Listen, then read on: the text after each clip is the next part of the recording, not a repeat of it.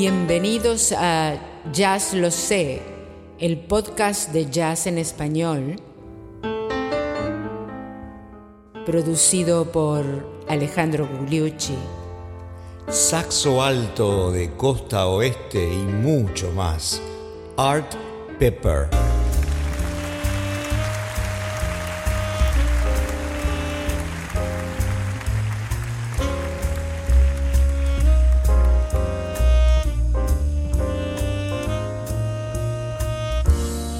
Pero ¿qué tal, amigos? Bienvenidos al episodio 56 de Jazz Lo Sé, tu podcast de jazz en español. Y en estas semanas estamos viendo toda la movida, toda la novedad que trajo la década del 50, en particular el cool jazz y el hard bop. Y dentro del cool está el jazz llamado de costa oeste. La semana pasada estuvimos hablando de un gran saxo alto negro que, nacido en Florida, desarrolló su carrera en Nueva York en un estilo bluesero, en un estilo hot, en un estilo llamado hard bop y luego funk. Bueno, en esta semana nos venimos, porque aquí estamos en California, en el área de la bahía, nos venimos a un vecino y vamos a hablar de jazz de costa oeste y jazz cool, y uno de los grandes exponentes en el saxo alto es el gran Art Pepper, que nació en Gardena, California, en el área de Los Ángeles, en el 25 y murió en Los Ángeles en el 82 y desarrolló esencialmente su carrera en California. Él era un californiano auténtico, nunca quiso ir a Nueva York. Y además estuvo preso varias veces, incluyendo estar preso en San Quintín, que es la cárcel donde están los condenados a muerte también, que está aquí en el área de la bahía.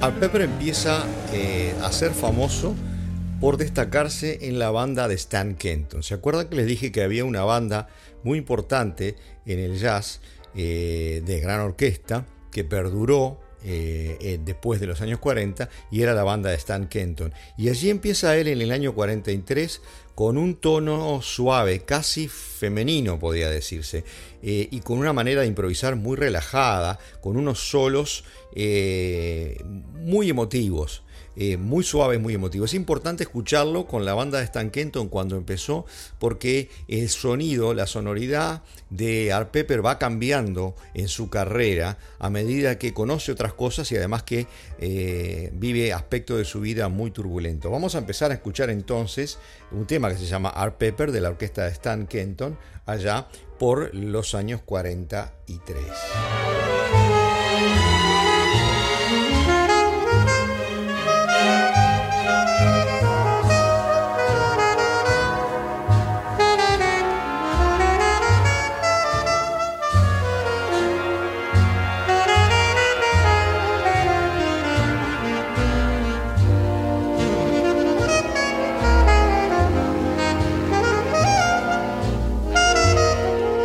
Resulta interesante comparar esta sonoridad suave, plácida de alguna manera, con la de Cannonball Adderley que vimos en el episodio 55, un jazz más hot, más de lo llamado costa este, ¿no? Aquella rivalidad costa este, costa oeste. Sin embargo, debajo de la superficie plácida, digamos, de la manera de tocar de un temprano Art Pepper, estaba también las frases rápidas que venían intercalándose, porque tenía una muy buena capacidad de improvisación y un oído muy, muy importante. Es como que parecía que lo que quería era establecerse en el ambiente como uno de los principales solistas de jazz de su época, ¿no? Y uno de los mayores protagonistas del jazz de costa oeste.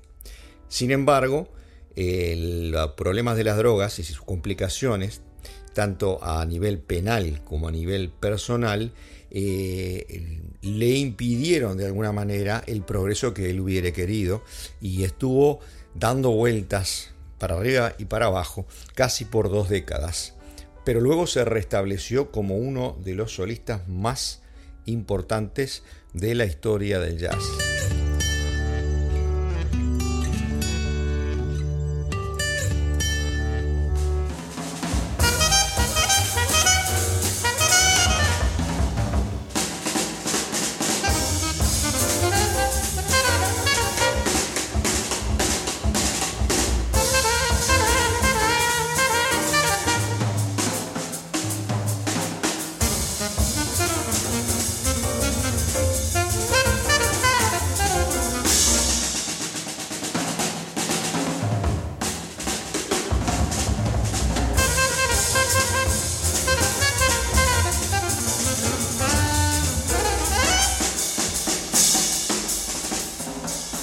En este tema que se llama Straight Life, estamos mostrando un ejemplo de la manera de tocar articulada y rápida de Art Pepper, con esa sonoridad muy típica de él, con Red Garland en piano, Paul Chambers en el bajo y Philly Joe Jones en batería. Y vamos a escuchar también de esa misma época el Red Pepper Blues, ¿verdad?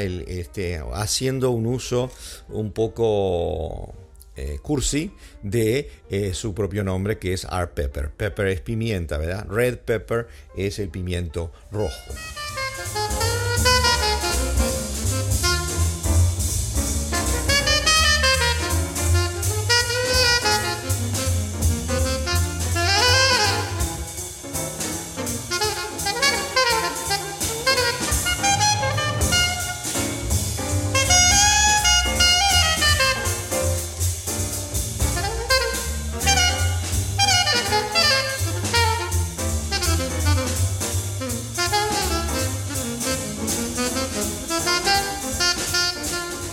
Art Pepper, como dijimos, era un saxofonista blanco, nacido en California, en el área de Los Ángeles, y de una familia de padres, la madre de 14 años y el padre un marinero, alcohólicos violentos, lo cual no contribuyó entonces al comportamiento del individuo en su vida adulta. Empezó a tocar el clarinete a los 9 y pasó al alto a los 13 y ya se ponía a tocar en los clubs de muy joven en el área de Los Ángeles, de donde se hizo famoso. Vamos a escuchar el clásico Cuerpo y Alma, Body and Soul, en 1957, en un disco que se llama El Arte de Pepper, Art of Pepper.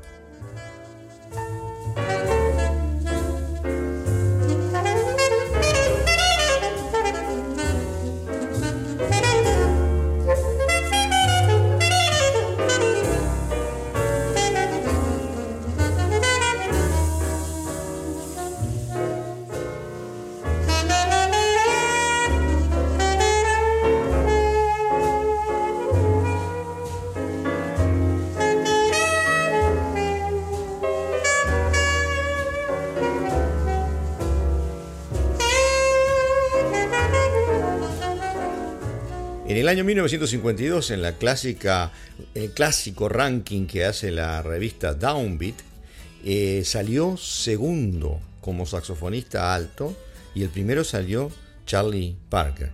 Esa era la importancia a lo que había llegado tan temprano en su vida el gran Art Pepper, para luego caer lamentablemente, en varios pasajes por la prisión, por la heroína. Uno de esos pasajes por la prisión tocaba con Frank Morgan, que era también un saxofonista tenor muy importante, que fue malogrado por el vicio de la heroína. Pero dejemos eso para pasar a la música de Art Pepper. En esos años, en los años 50, grabó algunos discos muy importantes. Parecía que luego de que salía de estos problemas, tocaba cada vez mejor. Opus de Funk, que es un clásico de Horace Silver, como vimos en episodios anteriores, Art Pepper y 11, o sea, con orquesta.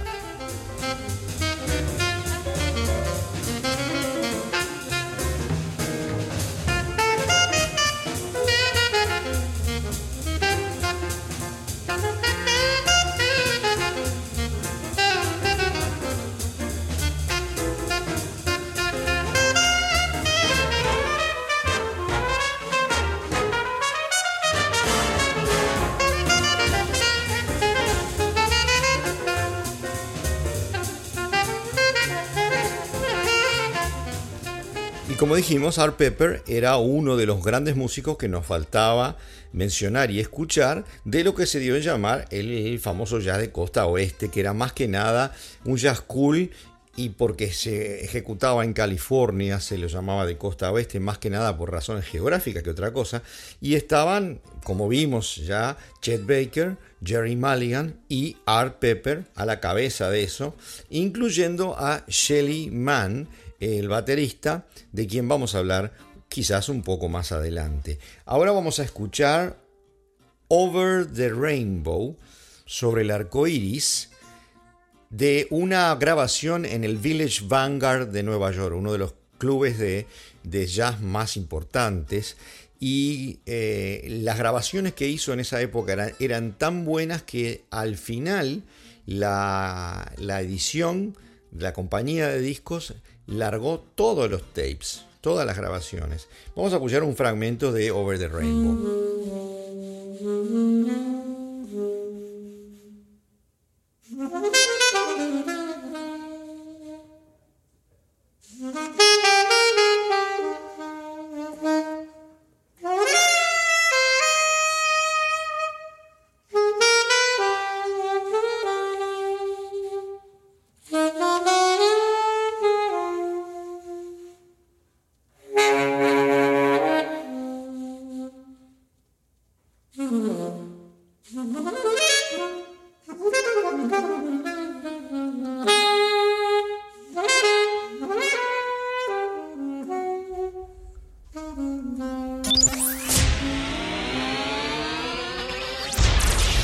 Llegó la hora de los chismes y anécdotas de jazz.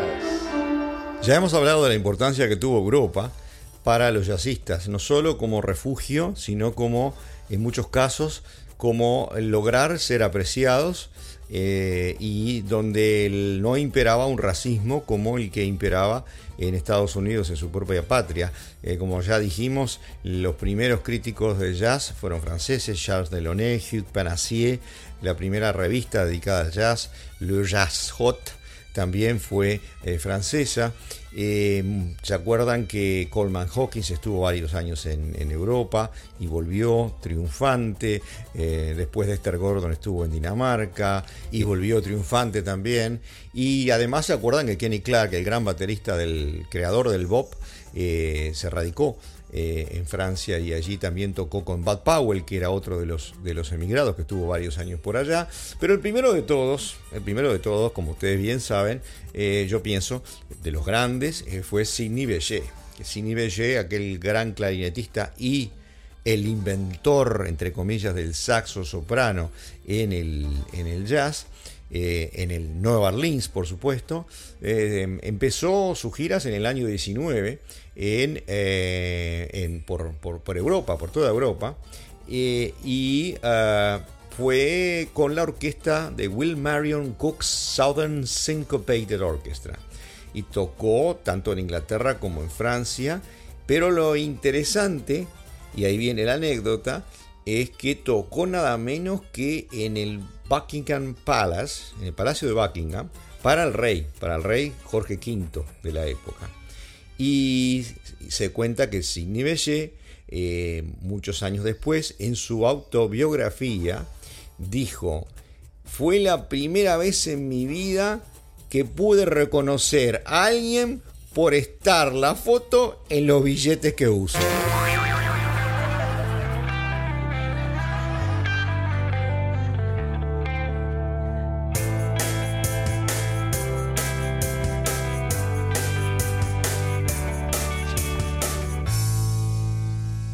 Y volviendo a Art Pepper, escribió poco antes de morir, murió en el 82 de un accidente vascular encefálico.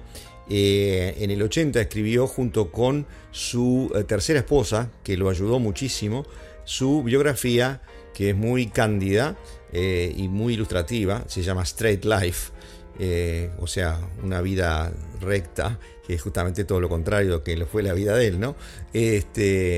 Pero donde se ve más claro es en una documental que hay en el internet, en YouTube, que ustedes pueden encontrar, donde él narra, estaba en el mejor periodo de su carrera, estaba renovado, había dejado la droga con el programa de la metadona, esta tercera mujer lo ayudaba muchísimo, le mantenía las cuentas claras, y había renacido, había elaborado su estilo de una manera casi psicoterápica cuando estaba preso, con las influencias que escuchaba de Ornette Coleman y John Coltrane, en un estilo, un ataque casi áspero, ¿no? Nuevo, pero a su vez con un toque suave, una mezcla muy rara, típicamente una voz personal de Art Pepper, que por supuesto todavía conservaba ese lirismo que tenía al principio, pero ahora ya era un ataque diferente, una paleta tonal diferente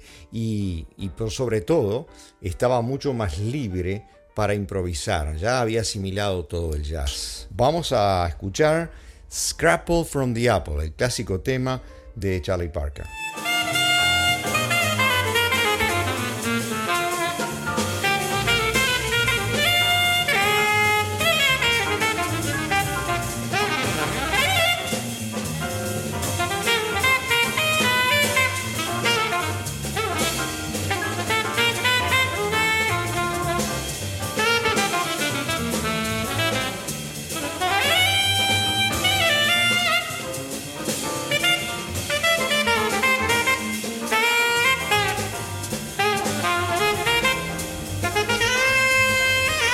Siempre de esas grabaciones en el Village Vanguard de Nueva York en la década de 60, y ahora vamos a escucharlo en clarinete en el clásico tema del bop Anthropology.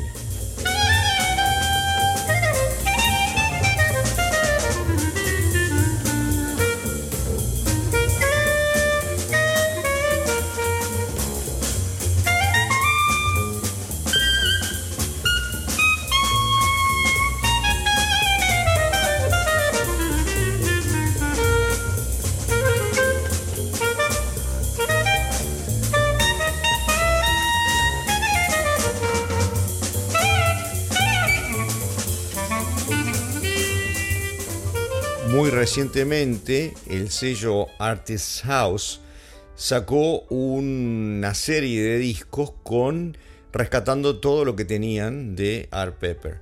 Y de allí hay joyas como simplemente solos sin ningún acompañamiento. Vamos a volver entonces al clásico Body and Soul, cuerpo y alma.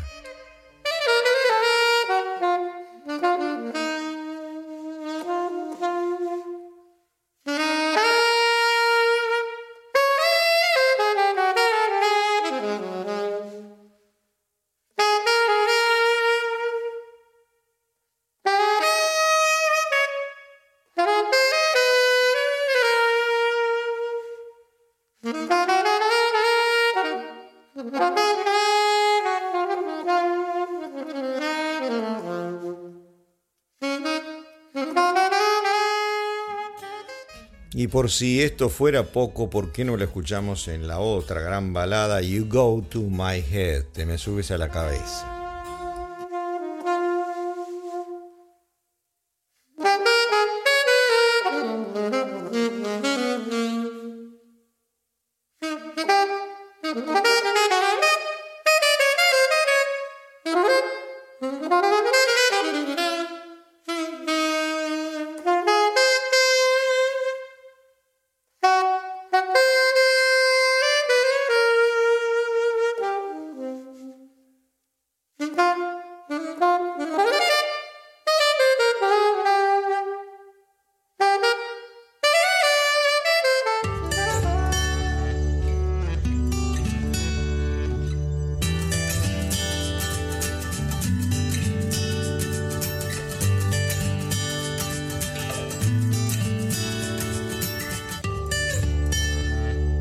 Veamos cómo encara Art Pepper entonces la onda, la moda en el cool jazz de hacer bossa nova, iniciada por Charlie Bird en guitarra, como vimos en el episodio de Stan Getz, y luego por el propio Stan Getz, que fue el que le puso la chapa, digamos, a esto, y después fue imitado por muchos saxofonistas, incluyendo a el gran Art Pepper. Escuchemos Desafinado de Antonio Carlos por Art Pepper.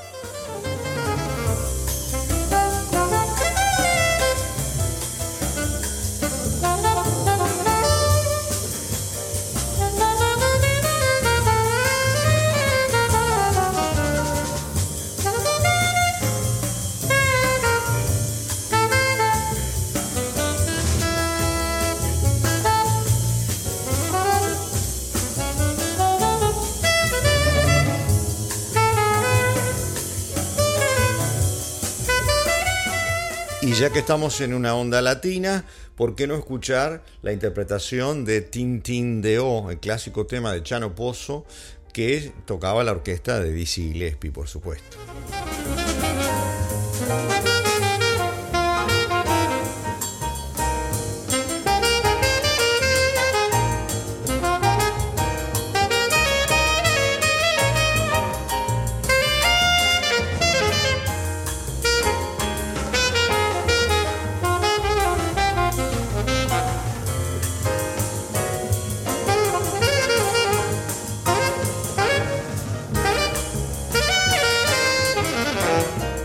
Art Pepper era muy buen compositor, además tiene muchos temas en su haber. Uno de los más hermosos es Patricia, dedicado a su hija, con todo ese lirismo y ese ángulo especial de Art. Vamos a escucharlo.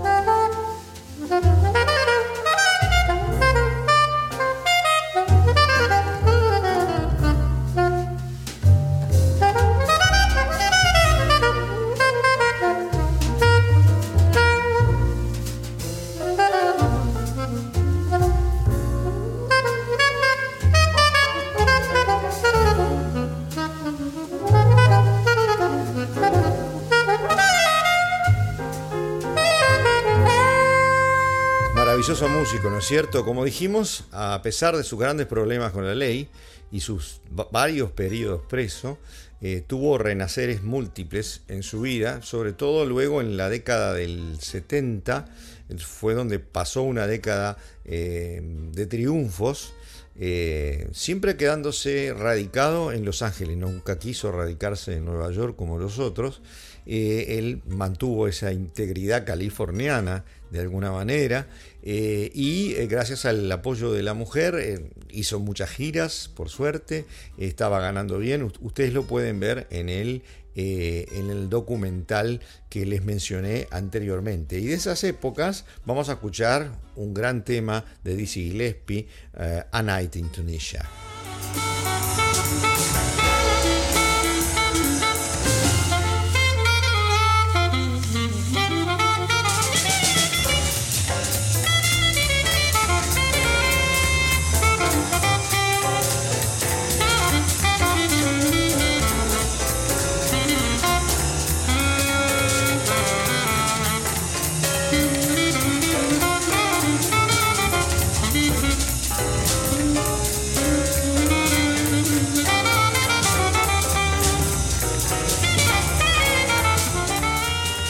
¿Y por qué no pasamos una balada? Una de las que a mí me gusta más, por ejemplo, es Yesterdays de Jerome Kern, y escuchémoslo a Art Pepper en su versión.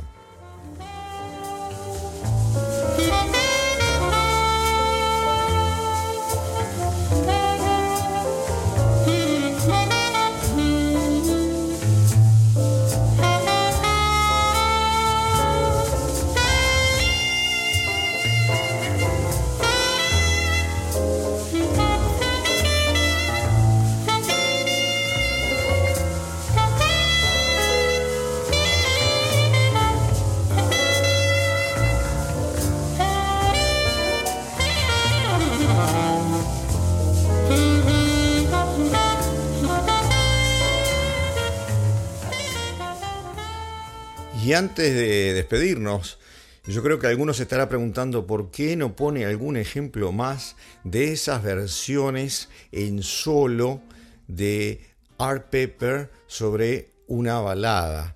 Y qué mejor que volver a escuchar a Art Pepper en solo en nada menos que Lover Man. ¿Se acuerdan aquella balada que hizo famosa a Billie Holiday en canto, pero que además la conocemos en Bop por la versión dramática que hizo Charlie Parker? Vamos a escuchar Lover Man, un fragmento solo con Pepper.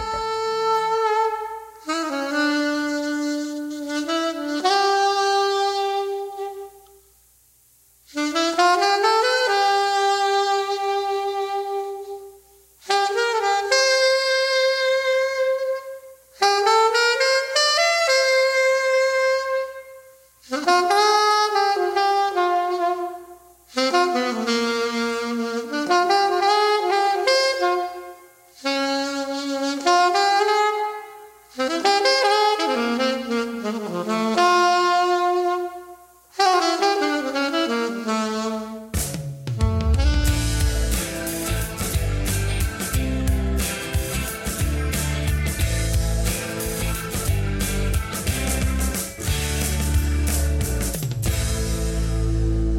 con Art Pepper estamos llegando al final del episodio 56 de Jazz Lo Sé, tu podcast de jazz en español, donde estamos viendo las novedades de los años 50, hard bop, cool jazz, jazz de costa oeste. Nos tocó ver al gran saxo alto Art Pepper en este episodio, pero no está de más recordarles dónde estamos situados cronológicamente en esta década del 50. Y es importante destacar que hacia el final de esta década, en el año 1959, se grabaron en ese mismo año 4 discos totalmente revolucionarios, cada uno a su nivel. Uno ya lo vimos, Kind of Blue, con Miles Davis. Otro también ya lo vimos, el de Dave Brubeck, donde está Take 5, Time Out. Pero hay otros dos, uno que es A Hum, de Charlie Mingus, el bajista, que tenemos que abordar, y además está el The Shape of Jazz to Come, que es la forma del jazz a venir de el gran Ornette Coleman, que es el inicio del free jazz. Todo eso está pasando al mismo tiempo, ¿verdad? Nosotros estamos disecando algunos aspectos en este momento, pero es bueno situarse. Además, no hemos hablado de pianistas impresionantes que están haciendo lo suyo en esta época. Por ejemplo, Errol Garner, Ahmad Jamal. De ellos vamos a hablar en episodios separados. Está la gran vocalista Sarah Vaughan, aparte de otras vocalistas como Carmen McRae, que surgen en la época del bebop y que están siendo muy famosos en este mismo momento. Por razones pedagógicas, por supuesto, ahora estamos hablando de cool y de hard bop, y en su momento vamos a volver a estos otros artistas que están siendo famosos y aportando al género al mismo tiempo.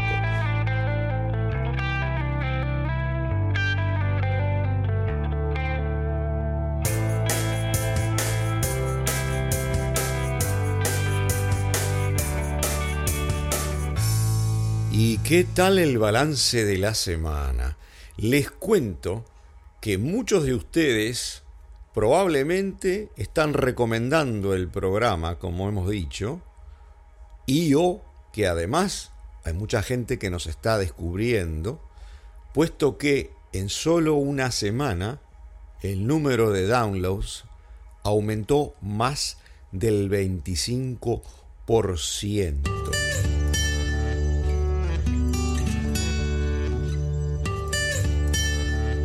Y en la semana, México va adelante, muy por adelante esta semana, que España, y luego viene Argentina, Chile, Estados Unidos, Colombia, Perú, Uruguay, Costa Rica y Panamá, entre los 10 países donde hemos sido escuchados más. Pero además hay nuevos oyentes en Irlanda, en Francia, en Guatemala, Ecuador, Canadá, Noruega, como siempre, Bolivia, Bélgica, Alemania, Polonia y otros más de 20 países. A todos ustedes muchísimas gracias y les recuerdo siempre que si ustedes tienen un amigo o alguien a quien lo quieren introducir al jazz, recomienden el programa. Nosotros no hacemos propaganda y no pedimos dinero, sino pedimos la mayor difusión, sobre todo en las nuevas generaciones, de este fantástico género americano, el jazz. Y si ustedes quieren hacer feedback, comentar, hacer alguna pregunta, utilicen el link que está en la descripción del capítulo para comunicarse con 2 clics directamente conmigo. A todos ustedes, muchísimas gracias.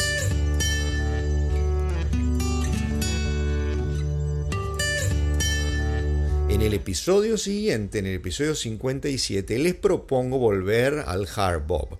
Y hay un gran saxofonista tenor, del cual ya hemos hablado un poco, que nace con el bop y que después evoluciona y se puede ubicar en un hard bop, que se llama Dexter Gordon. Eso en el episodio 57 de Jazz Lo Sé si me acompañan. Jazz Lo Sé es presentado y producido por Alejandro Gugliucci, con locución de Teresita Menini y dedicado a Walter Venturino. Los vemos con más hardbop saxo tenor Dexter Gordon en el 57. Y muchas gracias por escucharnos.